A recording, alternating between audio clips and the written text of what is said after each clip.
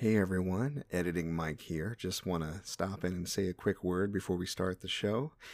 I've been doing a lot of different podcast stuff lately.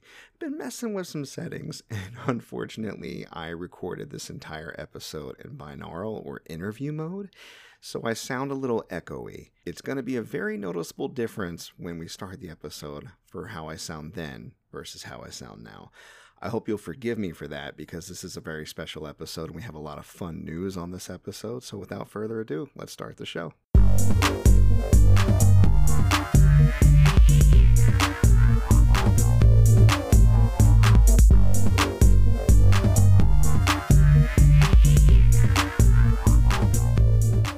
Player 2 has entered the podcast. Welcome back, people, to Player 2 has entered the podcast. I am your host, Michael, aka MC Paper Stacks, and we have a very special episode today, the dawning of a new era, you might say, in Player 2, the official launching of Season 2 of Player 2, and to help me with this momentous occasion, my co-host with the co-most for today, my Player 2, if you will, is... Big Nkrumah! Hello! Of the Gamer Friends, Big Nkrumah, thank you so much for stopping by. Well, you know, Mike, you're really of the Gamer Friends as well now. Yes. In fact, it's not a coincidence that you're here because part of the change is we're going network, we're going convergence, we're going merger. What do we call this? Hey. I think all of those things apply. It is a convergence. It is podcast assemble. Well, we're really excited about it. Really grateful to you for stepping in and helping us achieve some of the goals that we want to achieve by continuing your glorious podcast. And we're so happy to support and now be a part in a different way. Thanks. Okay, so for those who don't regularly listen to the Gamer Friends, they just launched their 100th episode and they explained it in more detail. How would you describe your current focus? We're going to be doing deep dives into a limited number of topics every week, and perhaps even just one topic. It may be a game, it may be a TV show, it may be a genre. The sky is the limit in terms of what the actual subject matter is going to be, but we're going to have some of our recurring folks come on more frequently and kind of like really lean into the idea of correspondence in that way. Like, you know, we're going to have someone who is the authority who comes on to talk about XYZ thing, and we're just gonna really dig into the weeds on that thing, hopefully have some deeper and more engaging conversations so that we're not trying to cover a million different things, really leaving a lot of the news and analysis and that kind of stuff up to you here at Player 2. And so we'll be popping in here now and then, but your guests will also continue unabated, and we'll just be cross-promoting and supporting and figuring out what next steps look like when we get there. Exactly. And I really like this approach because I think you guys are really good at getting those focused guests and narrowing in on those topics. And I like being able to take the news off your plate and just kind of complementing your episodes with these episodes. So, gaming news will be the main focus of this Player 2 show, and it will be bi-weekly. On the off week, we'll be looking at focused Gamer Friends episodes. And that way, every week, you're getting it. You're getting the news of the past 2 weeks, or you're getting those focused episodes. Personally, I am going to continue the backlog. That's probably what I'll be doing on my off week. It's a much shorter, more focused episode. I'll be playing one game at a time. You may or may not be interested in it, but it kind of, keeps my skills sharp for that off week, I guess. Oh, yeah.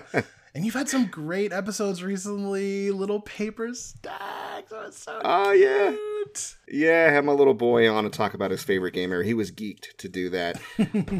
Eagle-eyed, well, I should say listeners, but if you happen to look at the show art, I actually put a picture that he drew of the Silly Dillo up as the show art. Adorable. That's a Junior Paper Stacks original right there. He's a drawing fool, man. He comes home and draws like he's an animator, just picture after picture. I was like, we got to scan these bad boys in. He's drawing so much. Try to do something with that work. All right, well, without further ado, we need to get into it. It is the triumphant return of a Eric, a game of news. probably the last time I'm going to sing that. Hopefully not in private. Yeah. All right, well, let's get into it. We had quite a bit to cover, especially since I haven't talked news in a while. So depending on how far we get in, I may skip a few things, or we might keep the whole thing in. I don't know. We'll play it by ear. We'll see. So first thing up, Tencent and Sony Interactive bought up 30% of From Software's stock, reportedly to help development and establish a framework to help that developer grow, right? The claim is they want to develop relationships for future cooperation, and this whole buy a large stake in a developer has some people concerned, especially considering who's buying it. But did you have any thoughts when you looked it over? I did. They are connected to some other news items for the week, so I will pull my punches a little bit and just say, very interesting, the degree to which Sony feels comfortable naysaying certain acquisitions and yet participating in others. I think that's a good point. Quite interesting.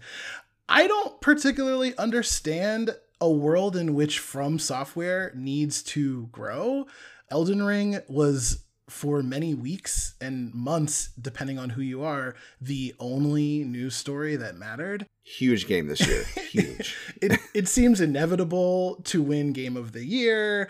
Other titles in previous years have won Game of the Year. Sekiro was highly lauded. Everyone loves the Soulsborne experience and loop, as we've talked about many, many times over the years. So the justification doesn't really ring true to me. It just kind of seems like the first step in making From Software a Sony studio, which, if that's what you want to do, go for it. Like, I don't have an issue with that, but I do have an issue with the framing in connection to some other news items. And it's an interesting point you bring up, because that is one of the things that people are kind of playing the tape to the end on. They're saying, okay, you're buying a stake now. Is your aim to eventually acquire it? And if so, why not just go ahead and acquire it, right?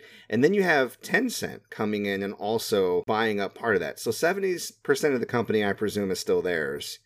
30% is split up between Tencent and Sony. I mean, with the way that Tencent runs their games, there's also the concern that they're going to throw in microtransactions, loot boxes, that it's going to affect the design of From Software games themselves. Yeah. Which they always say in the beginning, none of the money's going to affect anything. EA loves to say that type of shit. But we all know that depending on who's funding it, they do have a say. And these companies have not shown much restraint in the past. So I think you bring up a really good point about their antitrust arguments and how they differ depending on the situation. I agree with that.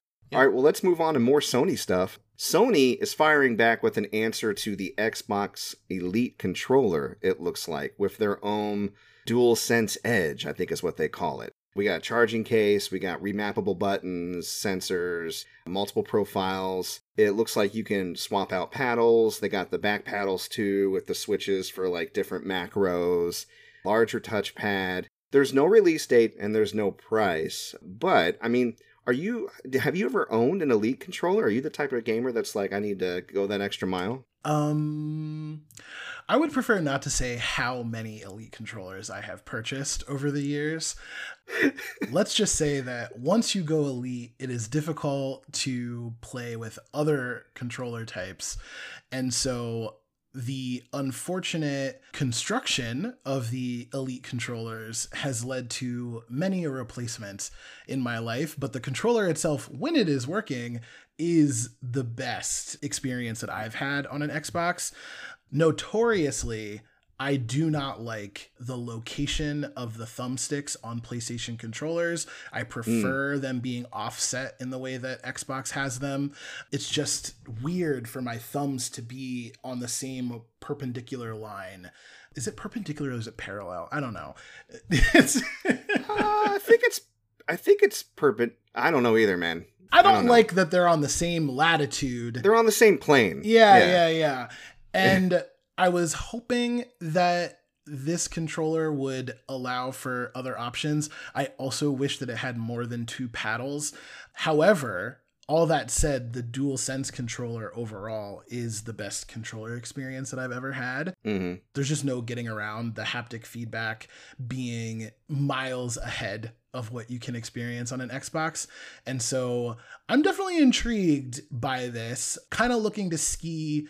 Now that we know there's only 2 paddles, is Scuff gonna let me have the offset thumbsticks? Maybe I go with a Scuff instead, but I'm definitely that guy in terms of buying these absurd controllers that you don't think that you need until you have it, and then you realize that they're so fucking good. Yeah. No, I agree with you that once you have it, it's going to be hard to go back, which is probably what stopped me from getting them in the first place so far.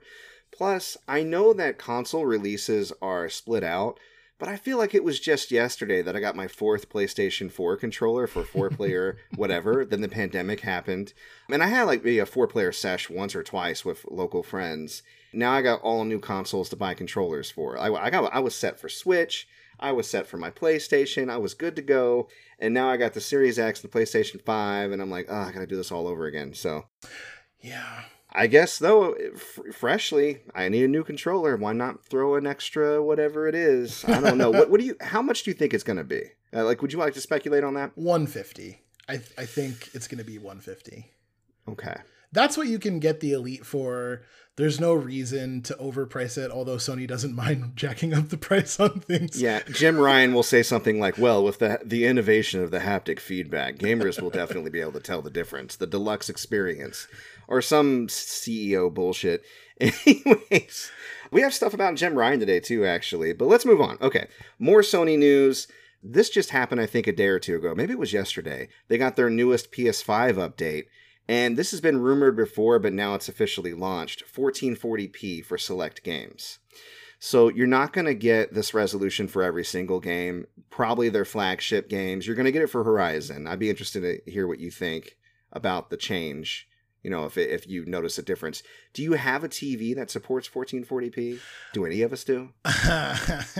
So let me again embarrass myself and say that because this is my main hobby, and because the pandemic has severely curtailed my interest / ability in like going out and doing things, virtually all of my spending money has gone into this hobby. So I do have a television that can handle 1440p. In fact, I do 4K 120 FPS whenever possible. Wow. On my TV. And for the Xbox, it's been a great experience. For the PlayStation, I haven't missed too much the ability to do this, and to be honest with you, I just play far more on my Xbox, and so I'm excited for this, but I don't think it's gonna like change my life. Yeah, I think it's cool to have the option, especially when you know it's going to enhance those games that they spend so much time and money on, like Horizon. So, I mean, cool that it's there, and even cooler that it's there is the addition of game folders. Although with this particular system, since I haven't expanded the memory yet, unlike other systems where like my storage on my Switch, for example, I can hold hundreds of games on the Switch at the same time. So when they finally added folders, I was like, thank you, even though it's still not easy to get to. So it's like worthless that they even have them. But with the PlayStation, the way that the blades work out, folders actually really do help. I use them a lot on the PlayStation 4. So that was good news for me. Not sure why it wasn't a launch thing, but whatever. Yeah, there are several things about the PS5 that have confounded me because the majority of my gaming is multiplayer, and I really just use my PlayStation as a single player game machine. You know, it's all good. It's whatever.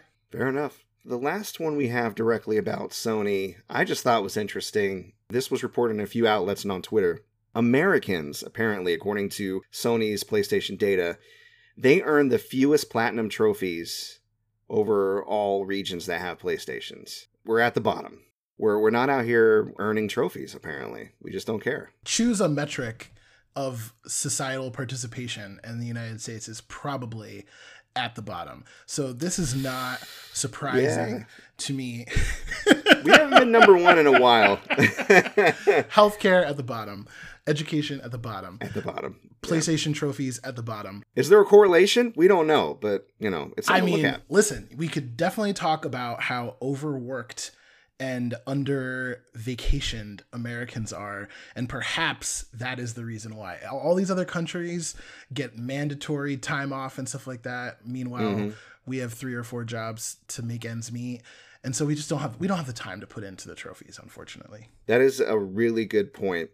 They go on to say with this data that Japan and Europe hold the most trophies. Japan plays the most hours on average, but interestingly enough, and I think this might play into what you were saying too, they have fewer games. So, on average, the US has about 10.7 titles per different user, and Japan is about half, 5.9. And I think it's because we only have time to get into game for a certain bit, and then it's just old news, and we have to get into the next thing. We don't, like you said, we don't have time to really deep dive and play and enjoy. Whereas Japan, they can relax and stay and play, apparently. So, interesting. I'm just going to assume that that is correct, and that we have solved this issue for the people. We now know why this is. Yep. That is, yep. I think that answer, no need for further research. We nailed it. First try. Got that. Perfect. Moving on. Microsoft. We alluded to the story a little bit earlier. Microsoft continues to try to dodge antitrust. There's scrutiny, of course, because of the gigantic acquisition of Activision Blizzard. Both of our shows have covered this, and we both alluded to the fact that we're probably going to be talking about this for years to come, because it is huge. Phil Spencer has been out there doing the Phil Spencer thing. He assured publicly not only Call of Duty, Overwatch and Diablo going to be on Game Pass day one, but also the PlayStation is going to get access to those games day one. Now, he's very careful in his wording, I've noticed. He's very particular to say that they're honoring existing agreements. And then, as far as the example of COD, I believe, going so far as to put 3 years on the end of the PlayStation agreement that exists currently, right? Jim Ryan spoke up, not my favorite person, but he made an interesting point. He pushed back and said, yeah, I don't like that. It should be on PlayStation indefinitely, and it's so integral to PlayStation. It's been on PlayStation forever that this really hits the market hard, that you have the ability to pull this from us, and it's unfair. And he's signaling to anybody that'll listen, like, hey, keep an eye on this. What's your opinion on the whole thing? This is going to seem like it comes from a place of being a fanboy. And so I want to be really clear that fundamentally, I am against huge conglomerations, and I am anti-capitalist and pro-consumer. That's where I position myself, generally speaking. On this in particular, I feel that the hypocrisy is too overwhelming to ignore. How many titles has PlayStation stolen from Xbox by paying developers to keep exclusivity on PlayStation for an indefinite amount of time? I still haven't played Final Fantasy VII Remake on my Xbox, would love to do that, but the exclusivity window is indefinite. We thought it was just going to be a year, but clearly it was not. And maybe will continue on forever. All of the single party titles that PlayStation pays to keep exclusive on their platform, all of the studios that they bought several years ago, like their infrastructure was set up to do this. And that was the business model that they chose. Xbox, to maneuver around that, went with Game Pass and went with all these other options, including now buying their own set of studios and stuff. I don't see why this should theoretically be different. I do understand that the size and breadth of Activision does make it different, but like, come on, if I wanted to have a full Call of Duty experience on Xbox, I can't, because there are exclusives to PlayStation forever that they have paid for. So cry me a river, like, boo-hoo, now it's your turn. Like, really, we should live in a world without exclusives. You should be able to play whatever you want on whatever box, but that's not the world that we live in. So it just kind of rings hollow to me that you're complaining now that you are going to be the studio or the company that is disadvantaged by someone else throwing their money around. I don't know. It's hard to sympathize. No, that's actually an amazing point, what you're saying there. I completely agree. I also am anti-capitalist, and I'm definitely against all these large acquisitions. It's funny to look at these two companies squabbling and then look at something like Nintendo. Exactly. Right? Because Nintendo lost Final Fantasy, in essence, because Final Fantasy wants to keep up graphically, and Nintendo's not about that. And they're like, fuck it, Xenoblade, let's just lean into that. And that's been profitable for them. And the biggest joke for the longest time about Xbox is they don't have any games. You know what I mean? A lot of us PlayStation fanboys, I would include myself in that, because I didn't mess with them last generation. I did 360, and then I just kind of hopped off. I saw which way the wind was blowing, and I was like, not this time. Yep. This is a chance for them to plant a stake and say, hey, now we have some exclusives, and try to compete. The size of the acquisition is giving everybody pause, but for Jim to just clutch the pearls in this instance, I get you. Yep. That said, do you think that pulling these games away from PlayStation will hurt them in the effect that it will actually cause an imbalance? Or do you think it'll more balance things out? If you look at the numbers of people playing Call of Duty on PlayStation, I do think that there will be an impact down the line if you can no longer play Call of Duty on PlayStation. I don't think that would be the right move, not just in terms of being pro-consumer and giving people choice, but also if you now own Call of Duty, you're essentially saying that I'm going to cripple my sales globally because I want to spite PlayStation. I just don't think that that's what they're going to do. Mm-hmm. I do believe that there will now be an imbalance in the sense that the full experience is going to be on Xbox, and you don't really have to shell out as much money if you would like to participate in that experience via Game Pass. I don't think that this means the end of PlayStation, though, because can I play God of War on my Xbox? Can I play Horizon on my Xbox? Can I play any number of single player titles that Insomniac? Are incredible games? Like incredible. I'm playing Spider-Man 2, and guess what? It's not going to be on my Xbox. So yeah, maybe you lose some amount of money because the Call of Duty player base, even if 50% of them leave PlayStation to go over to Xbox, that's probably going to be a big deal. But again, like, how many times have I had to migrate all of my stuff over to PlayStation in order to have an experience that I could have theoretically had on Xbox if they weren't paying for exclusivity for such a long period of time. The best example that I have is Destiny. As you know, I'm a huge Destiny fan. Bungie is now fully owned by PlayStation. They have made similar promises that it's not going to be taken away from Xbox, but you don't see Phil Spencer out there complaining that a previous Xbox Game Pass title may potentially be a PlayStation exclusive. And what choice am I going to have but move over to PlayStation if that's what they decide to do? Like, there are so many counter examples of games that maybe aren't Call of Duty big, but are still really, really big games that PlayStation is setting up to be their own exclusive. And so, I don't know. It's just hard to feel sympathy. Really, what we should be moving toward is a world where I just get to choose where I experience any of these games. Unfortunately, we're not going to see that until we dismantle capitalism. Yeah, that's a long road ahead that maybe our kids' will fight. Who knows? I hope so. I hope. The arc of history does bend towards progress. However hard we have to push and however many steps back during. So we'll see. Well, you raised some very valuable, interesting points. Game Pass is about to change the game again with the family plan. You know what I mean? Where you're going to pay like $4 or $5 a month if you're in a full family plan, which will be easy to do. Because one thing that Xbox is good at is group gaming, multiplayer gaming, kind of like all the games that Activision Blizzard's good at. But, I mean, it seems like it might find a home there. And I agree with you. It's not smart for either side to cut off their nose to spite their face, to say, I'm going to take my ball and go home. And traditionally, to your point, Sony is more the take their ball and go home company. Exactly. So spare me, Jim Ryan. I'm glad you've shifted me a little bit because I wanted to find a reason to not like him and to poo-poo his statement, but part of it rang like, I kind of get where he's coming from. Screw him. Now, if that statement came from, let's say, Ubisoft, then... I guess that doesn't track because they don't make a console. If that statement came from Valve, right? Okay. Yeah.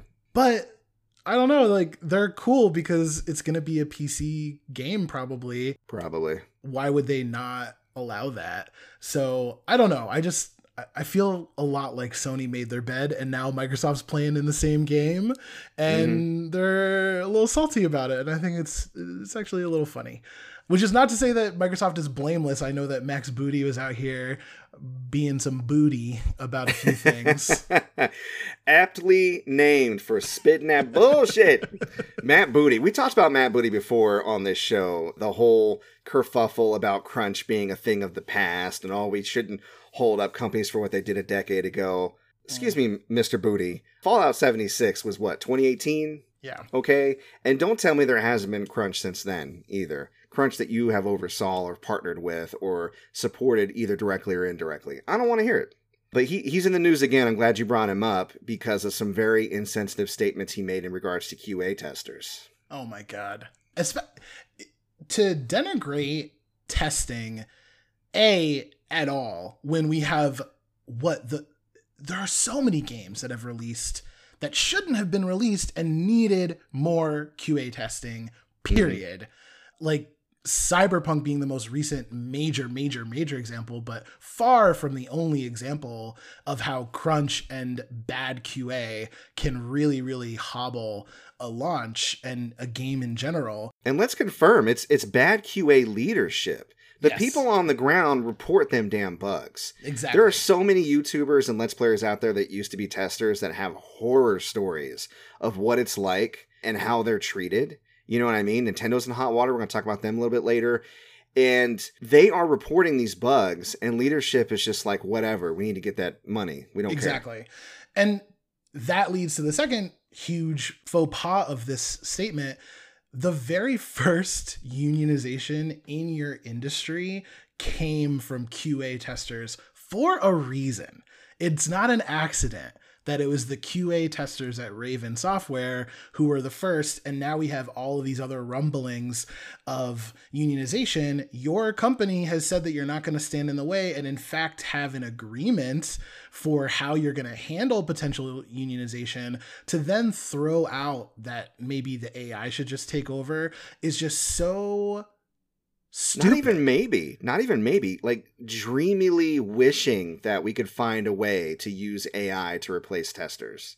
It's short-sighted, it's stupid, and it's anti-labor. Like, what does that mean for the future of game development if you feel like you can outsource something as critical as UI? There's no way that an AI is going to be able to find all the nooks and crannies that players do. Look at how many glitches and bugs that players find, even in well-tested games, even in games where the QA is done well. Grand Theft Auto Definitive Edition.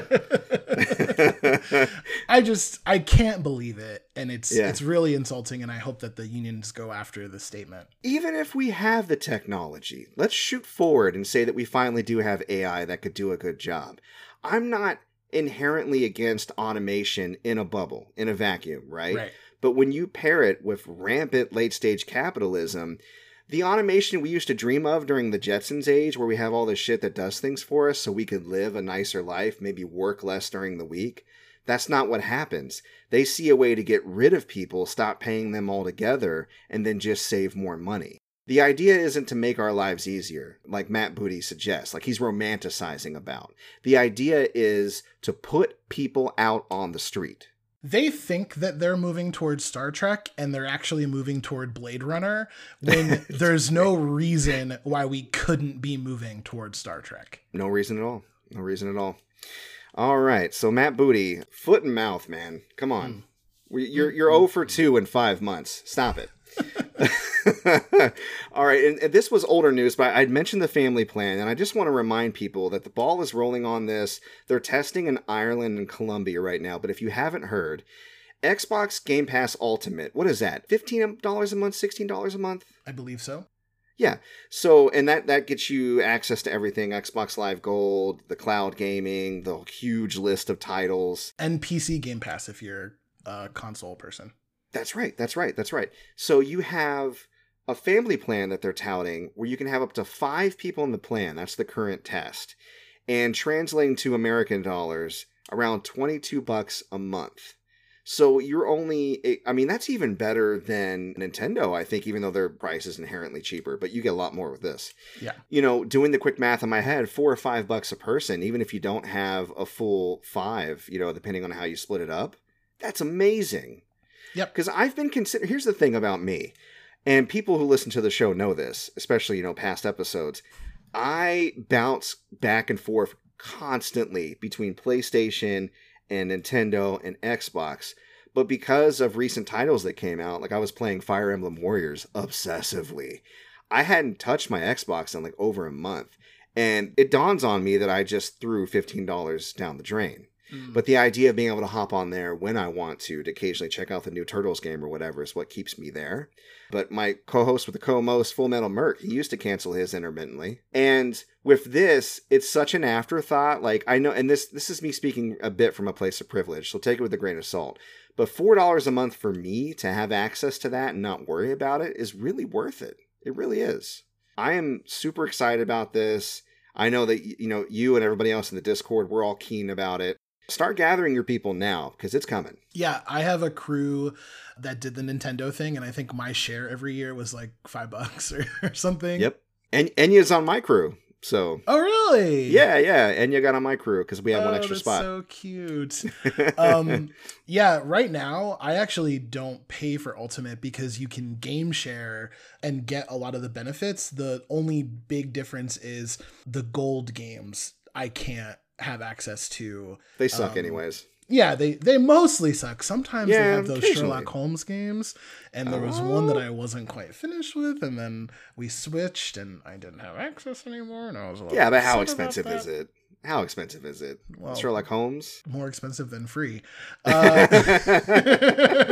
But anyway, we're going to probably go in so that I can have all of the features now and then have however many spots left. So it's just going to keep the price going down, and they're going to get more subscribers overall out of this. Probably. I doubt that it costs them really much any more than what they're already paying for the infrastructure. So I think this is a win-win. And I don't know, man, like as much as I do not want to just blanket praise Microsoft, I know that there are a lot of issues. There really are genuine antitrust concerns about the Activision Blizzard acquisition. I have conflicted feelings about Activision Blizzard as a company and everything that has happened there. There's a lot to say that's negative, but I don't think that there's really anything negative to say about the Game Pass situation.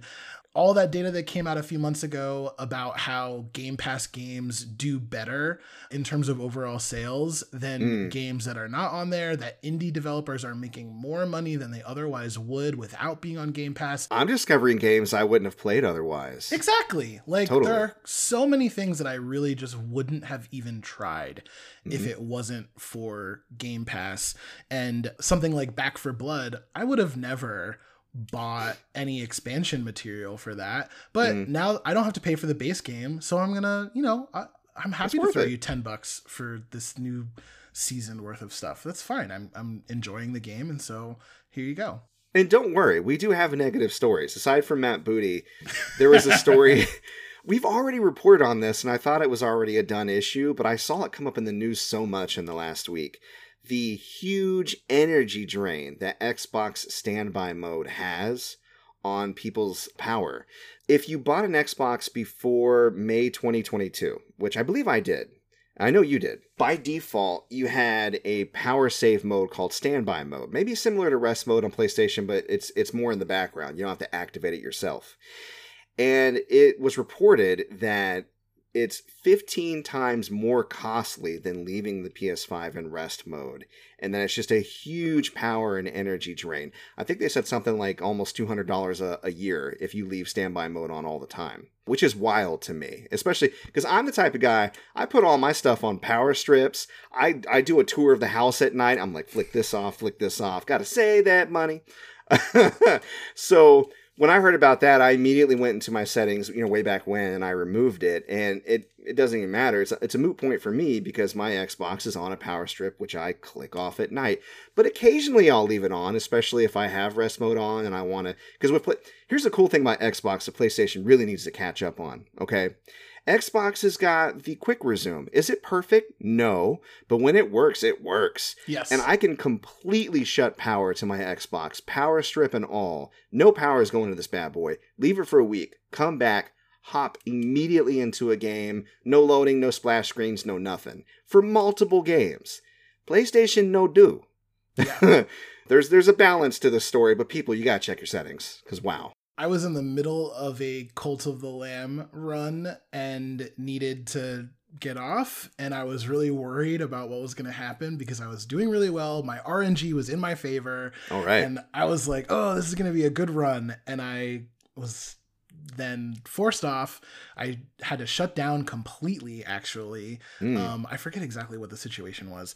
And I was just a little worried about how it was going to work when I came back, because you're right. It doesn't always work with every game. Not every Some game. games are just not as good about it, which I don't think is an Xbox thing. I think it's more of a developer thing. It could be a developer thing. I've noticed that especially with the Xbox first-party titles or larger budget titles, it seems to work better than with indie titles. So you're right to be concerned about Cult of the Lamb. Yeah. No shade against Devolver. They're wonderful, but, you know.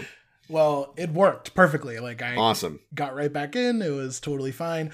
I always have done energy mode just because from the get-go I was like, given how well this works, the going back in thing, I forget what they call it. Quick resume. Quick resume, yeah. Given how seamlessly it was working, I was like, well, I don't need the standby mode. How many games am I playing where I need to have the update download overnight? Big games that I play, if it's a work day or whatever, I just wake up, I turn on my Xbox, it downloads the update, and then by lunch it's off. You know what I mean? Like, yeah, it shuts itself off, yeah. Yeah, exactly. So I personally have not been impacted by this, but it is concerning that seems to have stayed under the radar for so long. You mentioned hearing about it before. This was actually my first time hearing about how big of a problem it was. Oh, wow, okay. And there's really no excuse. Like, being environmentally friendly at this point should be a core aspect of anything that you build, especially given our limited amount of lithium and other types of things that go into the batteries of all of these devices that we enjoy so much. So I don't know. When we invent nuclear fission, then this won't be as much of a concern. But until then, we are just rapidly accelerating our descent into climate apocalypse. And so if you are an Xbox person, please do your part and turn it off. And don't feel guilty. It is not your fault, nor is it personal responsibility that's taken us down this road. No, it's corporations. It's military. That as well. Also, I mean, NFTs, also crypto, also all kinds of bullshit. However, it is easy to do. It helps you personally. Go ahead and make sure you guys check that out. Go into the settings, switch that bad boy over. All right. I saw this article. It's something that next episode's guest actually shared with me. In fact, quick shout out to Draven, because he is a guy that I met, I believe, through TikTok, and he's local. Big fan of the show. He was one of the people that reached out to me when we rapidly switched up our format, and I appreciate him so much. He was so excited about this new format that he just whipped up a bunch of news stories.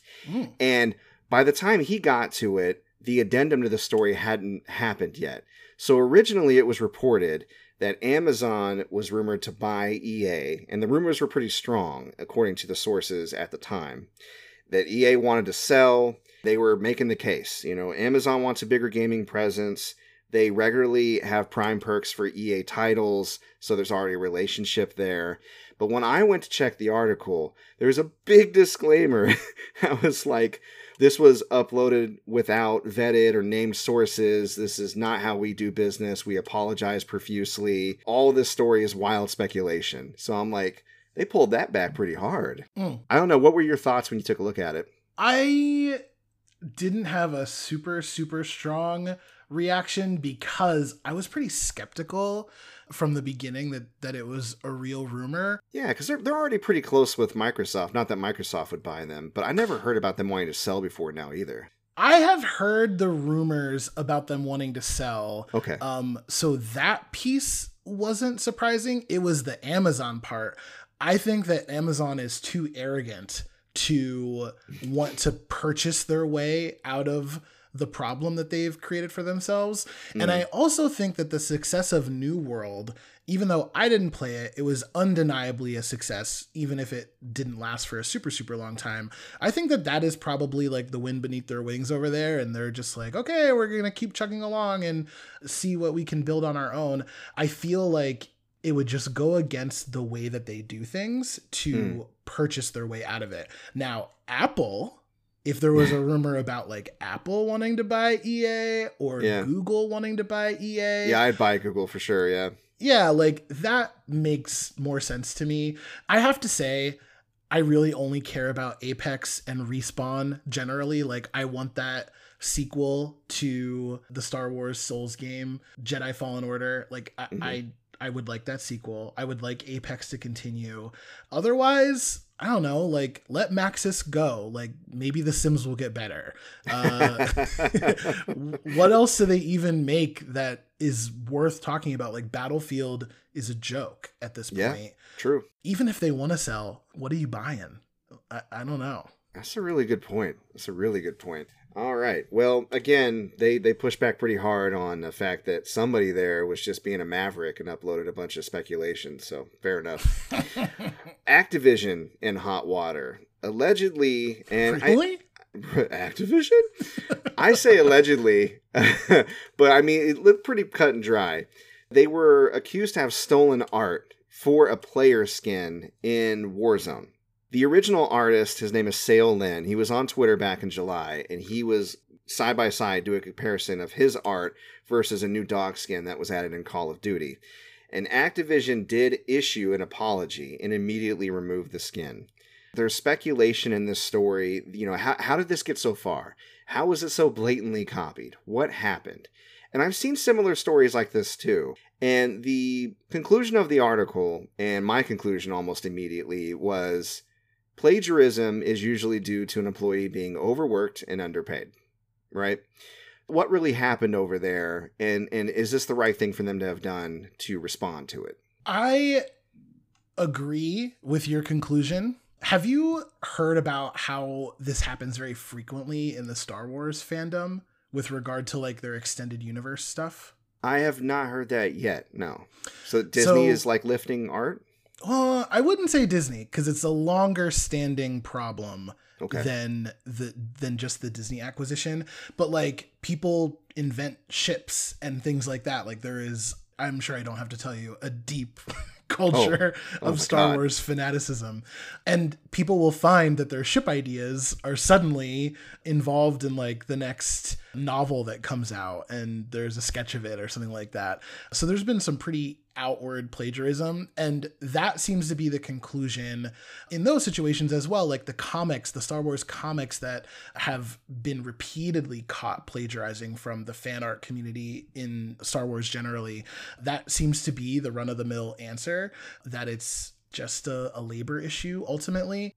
That said, there are examples of companies not plagiarizing, but instead leaning into their community. For instance, The Sims recently, if you buy a pack that they've put out in the past, I would say like 6 to 8 months, all of the content in that pack was made by a content creator that they chose to work with. All of the complaints about the base model houses being awful, well, now they're made by the people who make money on YouTube building houses and building buildings and stuff like that. The most recent packs are like stuff packs, and they've partnered with people who make custom clothing to make clothing for the pack. And that seems to just be the way out of it. You're not going to pay those people as much as you would pay someone in-house, which is a conversation in and of itself about whether or not you should be doing that. But it does get around the issues of your own staff being overworked. You have a really passionate person who wants to contribute to the game. You offer them a fair price. Hopefully, I do not know the details of how much these people are getting paid.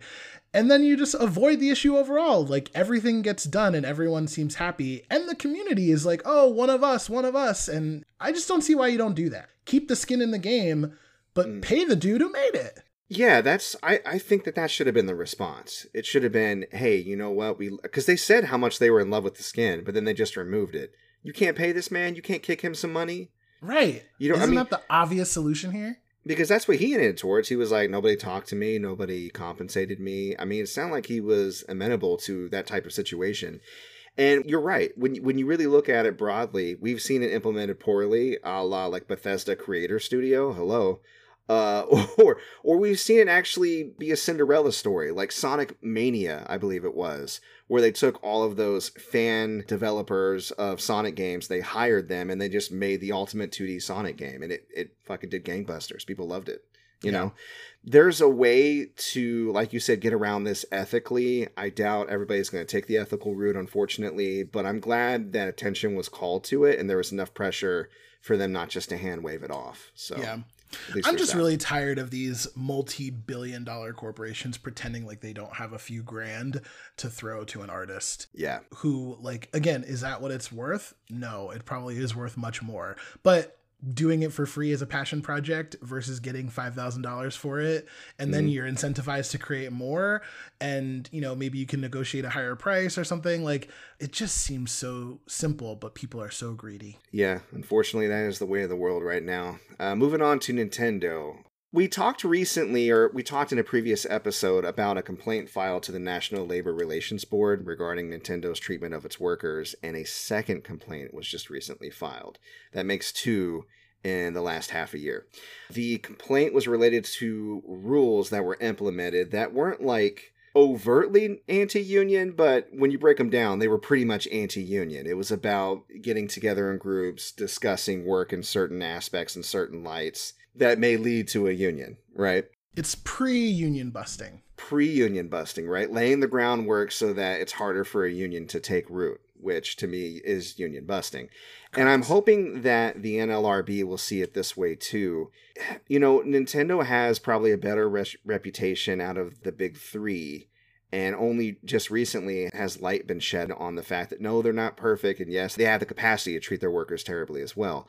So I hope that this continues to happen, that this galvanizes people, that we see, you know, the snowball kind of rolling down the hill. But I'm wondering, like, you have more experience with this than me. What does it take? How many complaints do you have to send to the NLRB before they launch a full investigation? Could they be in one now and not talking about it?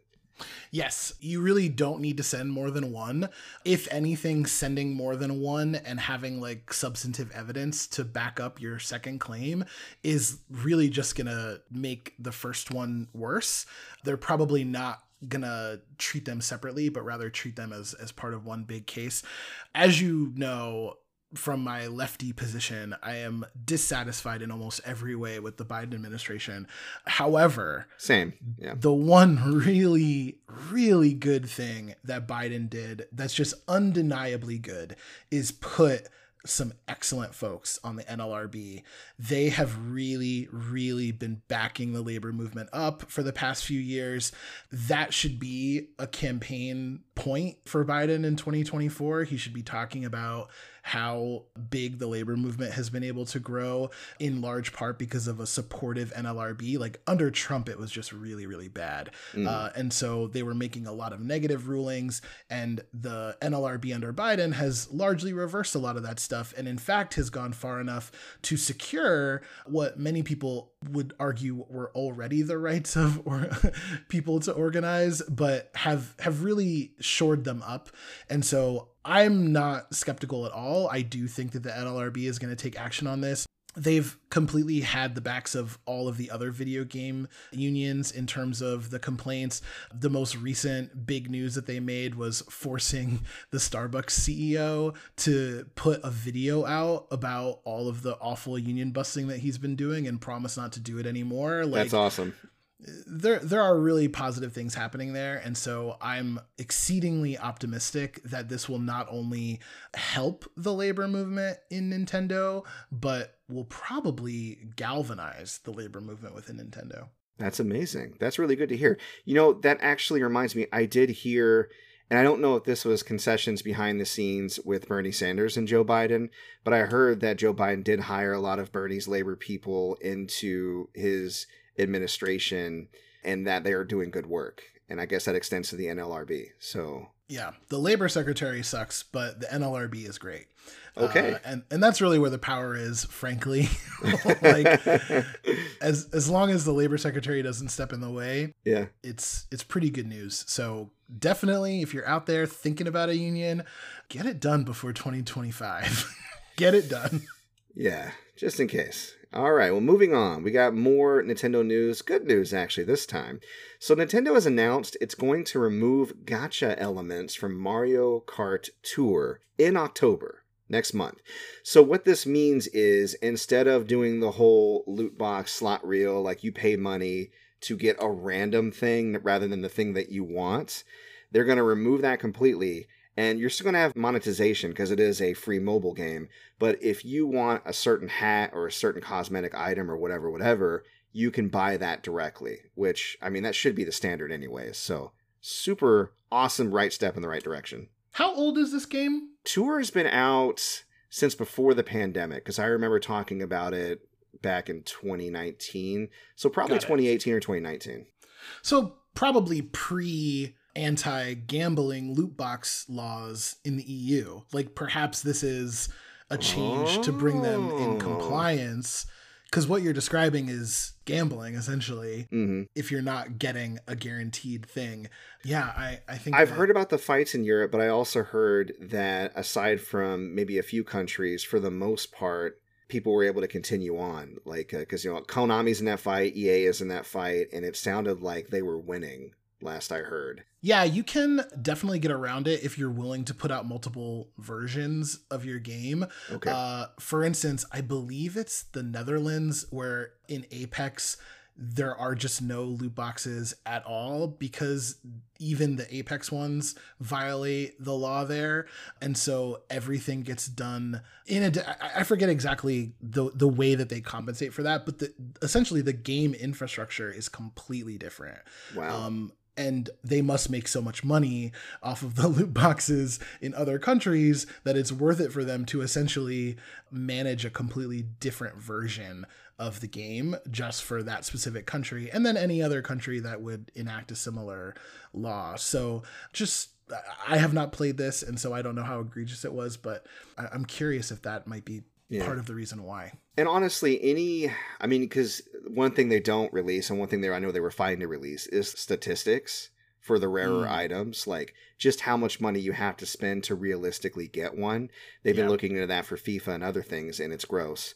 So that could be part of, the egregiousness of it. I just think having it at all is not great. And it really, like you said, it's gambling, and it encourages people who are susceptible to that type of trap to impoverish themselves almost and spend a lot more money than they should. And the argument on the other side is personal responsibility, or, you just got to keep a lid on your wallet or whatever, but they don't understand the psychological tricks that a lot of these games will play. And that there are people out there that are susceptible to them. Like, there's a reason why we regulate gambling. Like, it really can be an issue, just like any other addiction. So, and I have to say, as someone who is not a fan of personal responsibility rhetoric in general, the thing that really misses is that these games are not just being played by 18 plus adults. They're being played by children, and children, even more so than adults, are susceptible to this like brain chemistry mechanism where they're really trying to tickle the part of your brain that gets excited about these random rewards. And even if a child might not be gambling in the way that we think about traditional gambling addiction, what you're doing is setting those children up for future issues, and all for monetary gain. Plus, how many stories have been in the news about kids like using their parents' credit card behind their backs and all these other types of things. I don't know. It seems like a no-brainer to me. It's anti-consumer to do it that way in the first place. Just let people pay for what they actually want in terms of these cosmetics. And I doubt you're going to see that big of a drop off. And also, what's a few extra tens of millions of dollars for a multi-billion-dollar corporation? Like, it just all comes back to how greedy the system really is. Yeah, no, I completely agree. Nintendo wasn't having a great week recently because of major, huge leaks regarding Splatoon 3. This was interesting because I was reading into this story about the leaks, and I was like, oh, another leak. Did somebody hack them? And no, this happens more often than not, but retail versions of Splatoon 3 just went out a week early. Like, people just got the game. Through no fault of their own. They pre-ordered it. They figured it would arrive on release day. Officially, as the release of this episode is when Splatoon 3 is supposed to release. But there's so much footage out there on YouTube right now of the game. You know, there's spoilers everywhere. So I thought that was interesting to point out. And I mean, it brings up an interesting point in regards to the ethics. I mean, should people who get the game early be able to like put footage online? You know, I mean, Nintendo's been notorious about dropping the hammer on things similar to that. And I'm wondering how they're going to handle it and if they can even control things like this happening in the future. You know what I mean? I think that's a really interesting legal question because we're right now in this transition period where you can still, quote unquote, own a game. But for a lot of us, we don't really own the games. If Splatoon was on a Nintendo streaming service a la Game Pass and got released early on accident, and you don't really own the footage because you're not purchasing it, then I could see them doing takedowns and stuff like that. I don't know how that will work if you legitimately purchase the game, you own the copy of the game, and they wouldn't have stopped you from putting up footage as of 12:01 local time on Friday. So what can they really do about it without potentially rocking the boat on that kind of ownership? I remember when Persona 5 first came out, there was a disclaimer in the beginning of the game, and I think it was for reviewers, but it was also for early adopters, asking not to stream the game past a certain point. And for in-console recording devices, like, you know how you can broadcast your gameplay natively on PlayStation, but occasionally you'll get that thing like, you have entered a block scene, recording has stopped. They activate it past that point. And doesn't really matter for professional streamers, they can still stream, but I'm wondering, like you said, there's legal implications. I don't know. The whole idea behind taking down these things in the first place is that you should be able to put it up because you own the game, you bought the game, and also you're not replacing sales. If a person is keen on playing the game, just seeing footage isn't going to stop them from buying it. And if it does, they never really wanted to buy it in the first place, at least in my opinion. Unless they change their mind about the game being good or bad, but is that really on us? You know? I think that's exactly right. It's a really interesting question. I don't know, like, personally, I don't love spoiler culture in multiple ways. I don't love the people that believe that if you say the color of someone's hair that you've spoiled the experience for that. Like, I think that is absurd. Yeah. And I also would like to experience things for myself. And if I'm not looking for information that is coming out early or data mined or leaked, I would prefer not to know. I don't watch Marvel trailers past like the second one because there's just a lot of stuff that I would prefer to not know at all. All the casting rumors about Fantastic Four driving me nuts. I would like to not know. That would be my preference. But in terms of these video games where there's ownership potentially involved, it's a really interesting thing. I know that technically they still own the copyright. So you don't just get to do with your footage whatever you want if they have a problem with it. But it seems like if they wouldn't have an issue on Saturday, but they do have an issue on Thursday, but it's not being, you have a physical copy and it was kind of a distributor issue. What can you really do? I don't know. It's an interesting question. Yeah, and to your point about avoiding Marvel trailers, I just feel like there's etiquette on both sides that should be followed. If you're the type of person that thinks hair color is a spoiler, get your ass off the internet. I don't know what to tell you. Yeah. But if you're the type of person that puts the spoiler in the thumbnail, so the day I get up and I look at my YouTube like thumbs, and it's like, guess what happened in She-Hulk? I'm like, bro, I just woke up. It launches today, right? And I do see those. Like, I have a channel I follow, and it's like 43 different things you didn't notice in today's episode of She-Hulk. I'm like, y'all are crazy. But it doesn't have any spoilers in the thing, so I'm like, cool. It just reminds me I need to watch She-Hulk today. So it's there's etiquette on both sides. We need to figure that out for sure. To wrap that up, it was fine for me to see that Megan Thee Stallion was making a cameo or guest. I didn't know what the context was, but Megan Thee Stallion was going to be in an episode. Great. The fact that I saw the twerking before I saw the twerking. That was the best part. I feel like it kind of ruined it a little bit for me. I would have enjoyed it much more if I didn't know that it was coming. That was an amazing moment for me and my family. When I tell you that we saw Megan Thee Stallion and She-Hulk twerking, and then they just launched right into her song for the rest of the credits. All four of us, even my baby who had to hold on to this to do it, we were just shaking our asses for 3 minutes. We were celebrating. The best part about it, like what ran through my mind first off, other than like, oh my God, this is hot, was, oh my God, the neckbeards that are going to just lose their shit over this. I love it. I mean, I'm not the type of person that's like own the other side. But when I think about something that's going to piss them off when it's harmless, that brings me joy. I don't know. The self-reference in the show about those people, by the way, I don't know if you saw, was copied and pasted from the announcement of the show. Really? They took comments that people made on the announcement of the show, and those were what they used. For that, you know what? I did notice that. I heard some familiar things because they had that montage, that smattering of reactions to her from the public. I know exactly what you're talking about. Fucking genius, dude. Fucking genius. All right. We're about to wrap it up. We got one more story and then an announcement. So this, I believe I just saw this today, so this is pretty fresh. Games Done Quick. Speedrunners extraordinaire. GDQ. Love them. They obviously haven't been having a whole lot of in-person events because of COVID and the pandemic and everything, but they're coming back. They recently had one. And I love their in-person events so much more because there's an energy in the room when someone's speedrunning live and you have the people behind you and you got the panel and everybody's talking about the intricacies of the game. For me, it's a much more enjoyable experience. They recently announced that they actually had to drop an in-person event in Florida for the safety of their participants due to how Florida is handling COVID and their recent attitudes towards the LGBTQ plus community. The top comment, I think, I read it on Kotaku, and the top comment was, the whole, oh, why are games gotta be political? Get your politics out of my games. And then the top response was, shut the fuck up, Snowflake.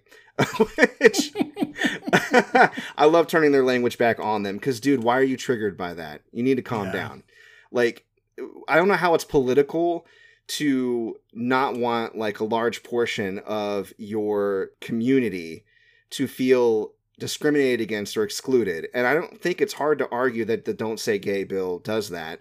And also, they're not just like lifting COVID restrictions in Florida, they're anti-vaccine. Because if you're vaccinated, I mean, I think we've caught COVID twice. I know for sure we caught it once. We're in the air about the second time.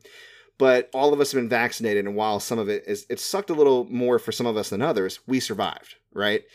And there's so many people that either refuse to get vaccinated, and there's a lot of vulnerable people that can't. And going into large unvaccinated communities is very dangerous for them. So Florida's whole vibe lately, I read that story and wasn't surprised at all. Yeah, good on them for being in solidarity with folks. My personal opinion is that if you're having indoor stuff like that, you should have a mask requirement so that everyone can participate. Because there are, just like you said, people that either can't get vaccinated because of pre-existing conditions or their immune systems. They should not have to live inside of their homes for the rest of their life because we can't be bothered to put a mask on our face.